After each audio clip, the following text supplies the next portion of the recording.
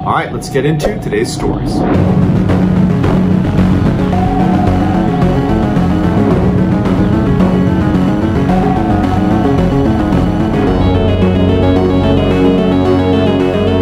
In New Mexico, there is a very deep body of water called the Blue Hole that formed after this huge sinkhole filled with water. And because the visibility inside of the Blue Hole is so good, it's become a very popular swimming and underwater diving site. But at the bottom of the Blue Hole, 84 feet down, there is this little tiny opening that almost looks like the drain at the bottom of your bathtub, except it's just big enough that a grown person with scuba tanks on could wriggle through it. And if they did, they'd be entering into a vast network of tunnels and caves that have never been mapped, and many of them have never been explored. In 1976, two recreational divers from Oklahoma were exploring that deep section of the Blue Hole when they got lost and drowned. When the police went in, they started to get lost themselves, and when they finally located the bodies and brought them up again, they told the owners of the land that the Blue Hole was on that section of the cave is incredibly dangerous, and until you get someone in here to professionally map it out, you really should not be letting anyone go down there. And so the owners decided, you know what, instead of mapping this out, let's just seal it off permanently. And so they put this huge metal grate over it and bolted that down, and then they put a whole bunch of boulders over that sealed up metal grate. Fast forward to 2016, and an elite diving organization called the ADM Exploration Foundation that literally goes around the world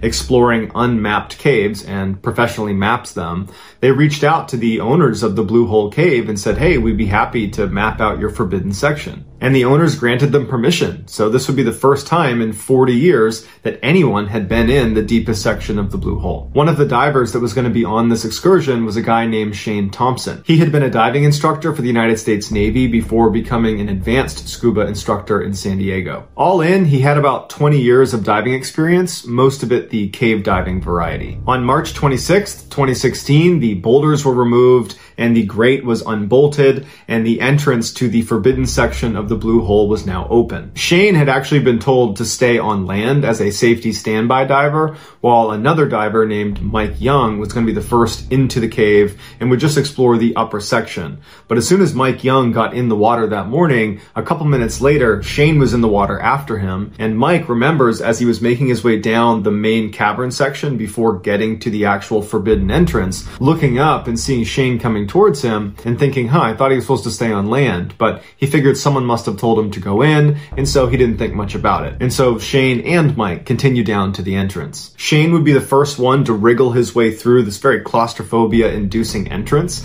Once he was through, Mike followed after him, and at this point, it's pitch black. I mean, there's a little bit of light up in the main cavern, but once you're down below in the forbidden section, you can't see anything. So they both got their high-powered flashlights out, and immediately as they're kicking it out down the tunnel, they realize there's a lot of silt inside of this section. I mean, no one's been down here in 40 years, so everything is just kind of settled, and so their lights aren't really that good. It would be like driving in really intense fog and turning on your high beams. That's not going to do anything. You're just going to illuminate the fog around you. But they were kind of expecting this, so they just slowly made their way forward before Shane identified a tunnel that kind of branched off to the right, and so Shane is pointing his light down this tunnel. Mike sees Shane pointing it, so he goes up and he looks too, and they can see there is an opening at the end of this tunnel, maybe 20-30 feet down, that appears to open up into a much larger cavern. But what they were not able to see from their position, or perhaps just in haste they didn't realize this, is the tunnel actually starts big and then funnels down to almost a point. And in order to get into that larger cavern at the end of the tunnel, you basically need to force yourself through that hole. It is not an easy space to fit through. But either way, Shane takes off first, Mike follows him, and as they're moving down this tunnel,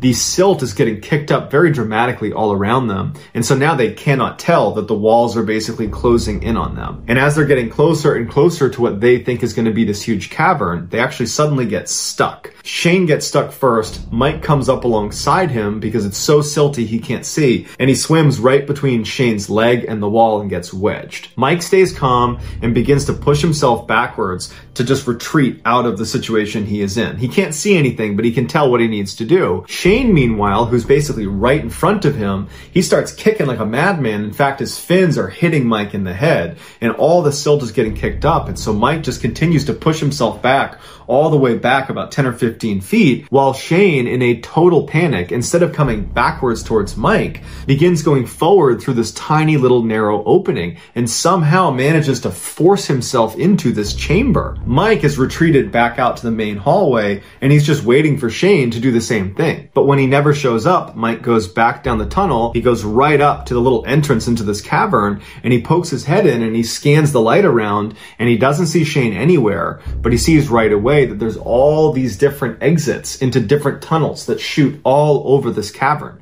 And remember, this is a totally unexplored section, and so there's no way for him to know where any of these go. But he knows Shane had to have gone this way. It's only been a few moments. He's got to be in here somewhere. And so he takes a deep breath, and he begins forcing himself through this tiny little hole, which took him quite a while, because Shane, when he went through, it was adrenaline and panic that pushed him through, which is probably why he did it so quickly. Mike really struggled to get through it. But once he was through, he pointed his light up and he looked for the biggest opening to one of those tunnels, and he began swimming up after Shane. And after a very long and windy and at times incredibly narrow, where Mike is second guessing himself why he's even doing this, he manages to get to the end, and it's a dead end, and curled up at the very back of the dead end was Shane. His mouthpiece was out and he was deceased. Mike was unable to recover him this day. He had to go all the way back out, force himself back through that hole, and go up to the surface and get some other people involved before they could come back and recover his body. So the running theory is that when Shane panicked and began swimming through that tight little space into that chamber, he must have somehow believed that he had gotten turned around and was making his way towards the exit. Now, it's easy for us to say, dude, you're in a tight little tunnel and you couldn't even get out. How could you have possibly turned around? But in reality, when you're stuck hundreds of feet underground in a tunnel that is unexplored, silt's been kicked up all around you, someone's blocking your way behind you, there's something blocking your way ahead, and you're pinched all around on your side by rocks. The mind can do some pretty crazy and delusional things. And once he pushed through that hole using adrenaline to force himself through, he went up thinking, I'm gonna get out, I'm gonna get out. Except he went into a dead end. And by the time he reached the end, either his mouthpiece was knocked out or he passed out and he dropped the mouthpiece out of his mouth. But either way, it shows you what can happen when you are trapped underwater and you panic. After Shane's body was recovered, they resealed the forbidden section, and to this day, no one is allowed to go in again. Indian Springs is a very popular underwater diving location in Florida. Deep below the surface, there are hundreds and hundreds of miles of tunnels that are both explored and unexplored. The majority of the unexplored tunnels are down at the 300-foot mark, which is significantly deeper than the average recreational diver goes. In fact, below 120 feet, you need specialized equipment and training, and very few people have that. In November of 1991, a specially trained, specially qualified group of elite divers went to Indian Springs to conduct a research dive down at the 300-foot mark. They were basically looking for unexplored passageways that they could explore and map out. There was a number of divers that were going to be a part of this dive, but the only two that were going to be passing through something called Squaw's Restriction were Parker Turner and Bill Gavin. Squaw's Restriction is this very narrow section of Indian Springs that's located down at the 120-foot mark. If you think of Indian Springs like an hourglass, you have a big open space up top, you get a big open space down below, and Squaw's Restriction is that tiny little space in the center of the hourglass. Before they began this dive, they threw a line down through Squaw's Restriction all the way down to the 300-foot mark that had an anchor at the end of it, and this would serve as their guideline so that when they were going down deep, if silt kicked up or visibility was obstructed for any reason, they always had a way to reference where they needed to go, up or down. On the morning of November 17th, Bill and Parker put on their dive gear, they fired up their underwater scooters they were using, and they began their descent. They made it down to Squaw's Restriction, and one by one they would lead with their scooter and their body would follow along past, and each of them were able to get through without any issue. Once on the other side, they took note that on the wall next to them, and this will matter later on, they noticed a sign that had been placed there. It was a very distinctive up and down arrow to show upstream and downstream flows. And so they took mental note that there was this distinctive arrow sign right at the bottom of Squaw's Restriction, and they continued down. They stopped at 140 feet and they kind of looked around for a couple of minutes before continuing continuing all the way down to 300 feet, which is where they were intending to go. And they explored for about 25 minutes before looking at their watches and saying, yep, we gotta go back up. So with one hand on their scooters and one hand on the guideline, they begin making their ascent. And as they're getting closer and closer to Squaw's Restriction, they start noticing these huge clouds of silt just in the middle of the water all around them. And they didn't cause this. They were not in an area where it was so tight they were kicking up silt. And it had been quite a while before they'd come down through Squaw's Restriction, so this really couldn't be the silt that they had kicked up when they had first come into the cave. And so they looked at each other and thought, that's a little bit weird. I wonder what's going on above us. But they both kind of shrugged and thought, it can't be that big of a deal. And again, holding on to that guideline, they keep on going up, up, up until their hands stop because the guideline is now leading them into sand and rock and mud, as if the guideline is going into the wall. And they're looking at what they're holding on to and it doesn't make any sense. And without communicating at all, they both are thinking, okay, let's go back down and make sure we're in the right place because it seems like we hit a dead end here. And so they turn around, and as they're going down the guideline now, again, there's no other lines down here. There isn't another way to get mixed up, but it's human instinct to think, let me just retrace my footsteps here. As they're going down, they see on their left the distinctive up and down arrow that they saw when they came in. And that's when they stopped and looked at each other and they realized Squaw's Restriction has caved in. We're trapped. Each of the men had a slate where they could use a grease pen to write a message and hold it up and show their dive partner, and that was how they communicated. And at this point, Parker wrote, "What are we going to do now?" And Bill wrote back, "Let's look around." And so they turn around and they follow the guideline back up to the cave-in and they start trying to clear the debris away, but they're finding it almost impossible because as soon as they move something out of the way, whatever is on top just pushes down into it and fills it back in. After a couple of minutes of doing that and all the silt is in their faces, they couldn't even hold their slates up to talk to each other because the visibility was so bad. So they both went lower in the water column to where there was no silt around them, and they both looked at each other, and that's when Parker held up his air gauge and showed Bill, "I only have about 10 minutes of air left." And that's when Bill looked at his air gauge and he realized he too only had about 10 minutes of air left. Parker scribbles something on his slate and he holds it up to Bill and it just says, "What are we gonna do now?" And Bill, not knowing what else to say, just wrote, "Hold on, I'll take a look." And so Bill leaves the guideline and swims over to another section away from Squaw's Restriction in hopes he might find some other exit out of the space they're in, even though he knew full well there wasn't anything besides Squaw's Restriction. And after a couple of minutes of looking around and not finding an additional exit, he goes back over to where Parker had been when he had left him, except Parker's not here anymore. And Bill suddenly thinks maybe he's found a way to get through this. And so Bill, with almost no air left, grabs the guideline and swims up into the silty cloud and gets to the cave-in to discover it's still caved in. However, he sees the base of Parker's tanks wedged in the obstruction itself. And he's looking at the tanks thinking, how did Parker get in that position?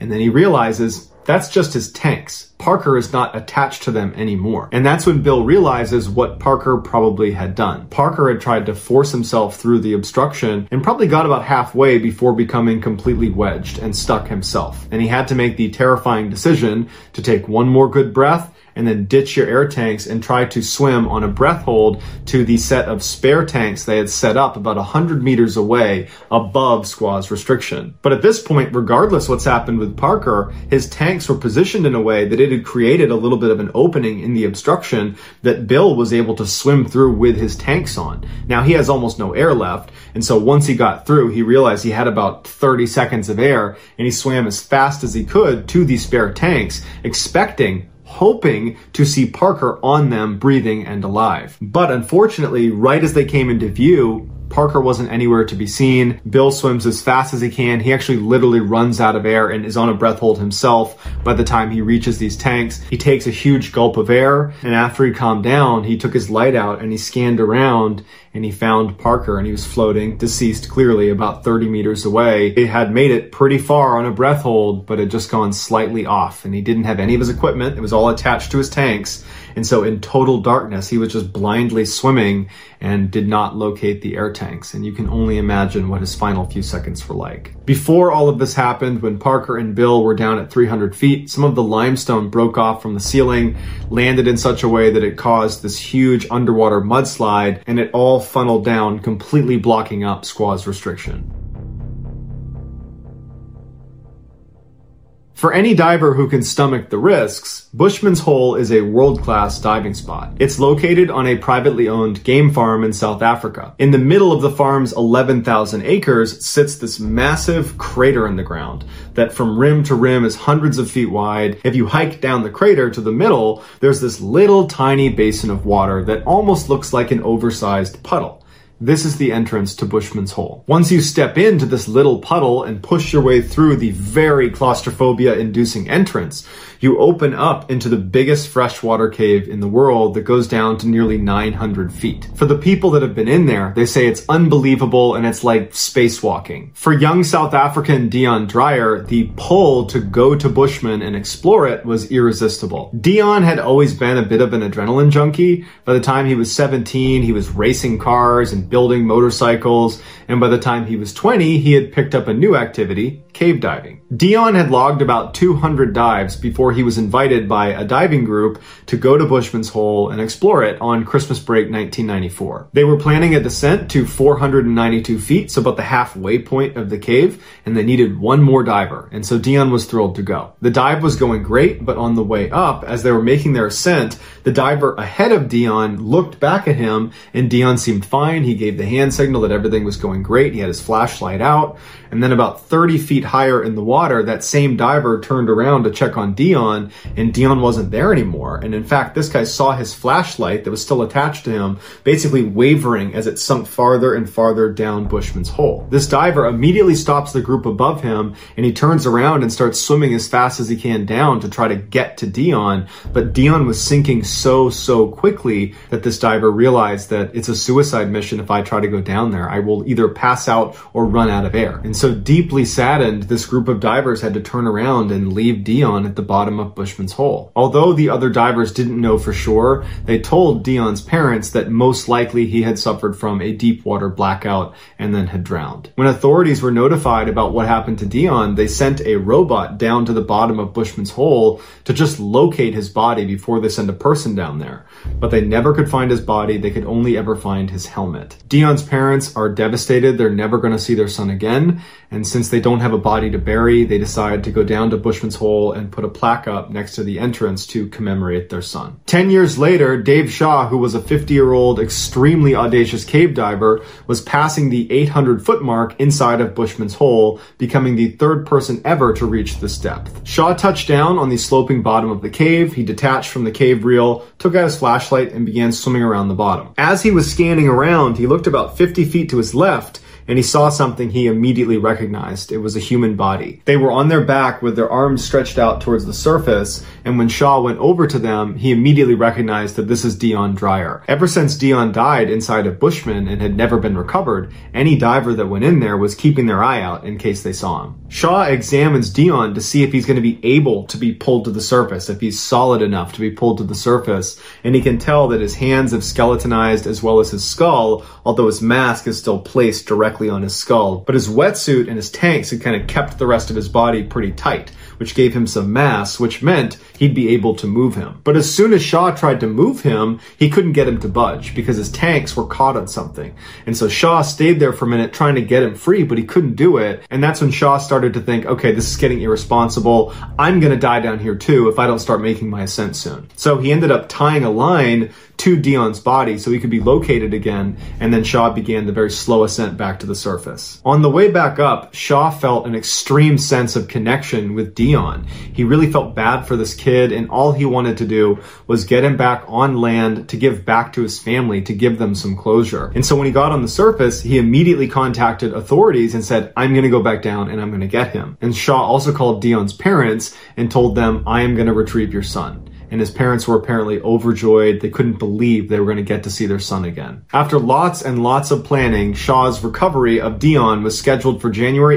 8th, 2005. The dive was going to take 12 hours, and it wasn't just going to be Dave doing the retrieval. It was going to be like a relay race. Dave would be the first one down, and a couple minutes after he entered the water, another diver would go in who would stop about 100 feet above Dave, and then a third diver would go in and stop 100 feet above the second diver, and so on and so forth. Dave would put the body body bag over Dion and then carry his body up to the first guy, who would turn around, bring the body up to the next guy and the next guy to the next guy until Dion was out of the water. At 6:13 in the morning, Shaw entered the water with a camera on his helmet to film the operation. Shortly after he submerged, Dion's parents walked down to the edge of the water to watch. They showed up intentionally late so as not to put added pressure on Shaw. Shaw dropped very quickly to the bottom of Bushman's Hole. He actually arrived about a minute and a half faster than he expected to.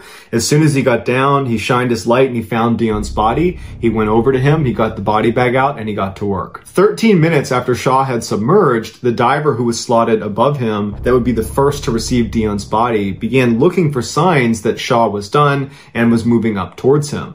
But when he looked down, he saw Shaw's flashlight wasn't moving. This diver continued to watch the flashlight very intently to make sure his eyes weren't playing tricks on him. And after a couple of minutes and still no movement, this diver begins going deeper and deeper to try to get a better look at Shaw to see what's going on. And when he got a little bit closer, it became very clear that Shaw was not moving. This diver immediately goes into rescue mode and starts going straight down to get to Shaw to try to help him if he still can. And as he's moving down, he hears this fizzling sound and he looks at his wrist and he can tell that one of his gauges has broken, and this gauge was vital to the dive and it meant he would not be able to get down there. And so with a heavy heart, he had to turn around and go back up. And because of the depth at which they were diving, he could not just go right to the surface and tell everybody what had happened. He needed to stop at various decompression stops along the way. But he had a slate, and on it he wrote in his grease pen, "Dave's not coming back." And he swam the slate up to the next diver who would have received Dion's body,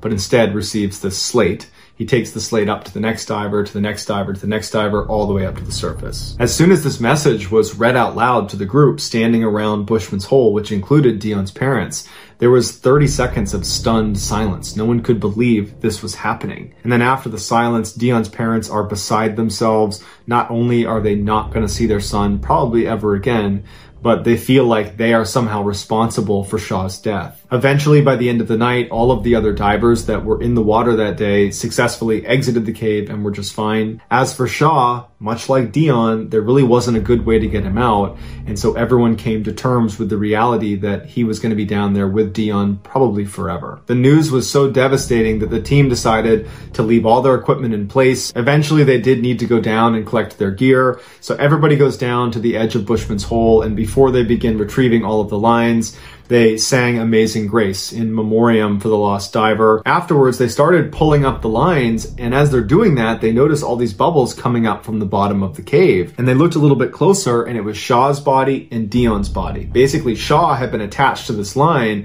and he had managed to free Dion before he had passed. And so when they pulled the line, both of them were freed, and they floated to the surface. And so even though Shaw would die doing it, he was able to get Dion out of Bushman's Cave for his family. After the two bodies were taken out, they noticed that the camera on Dave's head was still intact, and it had filmed everything all the way through his final moments. And so they took the tape out and they watched it forward and backwards, slow-mo, frame by frame, and they analyzed it to the point where they understood what happened. When Shaw gets down to Dion, Dion's body that had previously been stuck, and that was the reason Shaw had not been able to free him the first time, somehow he's become unfree and he's now free-floating.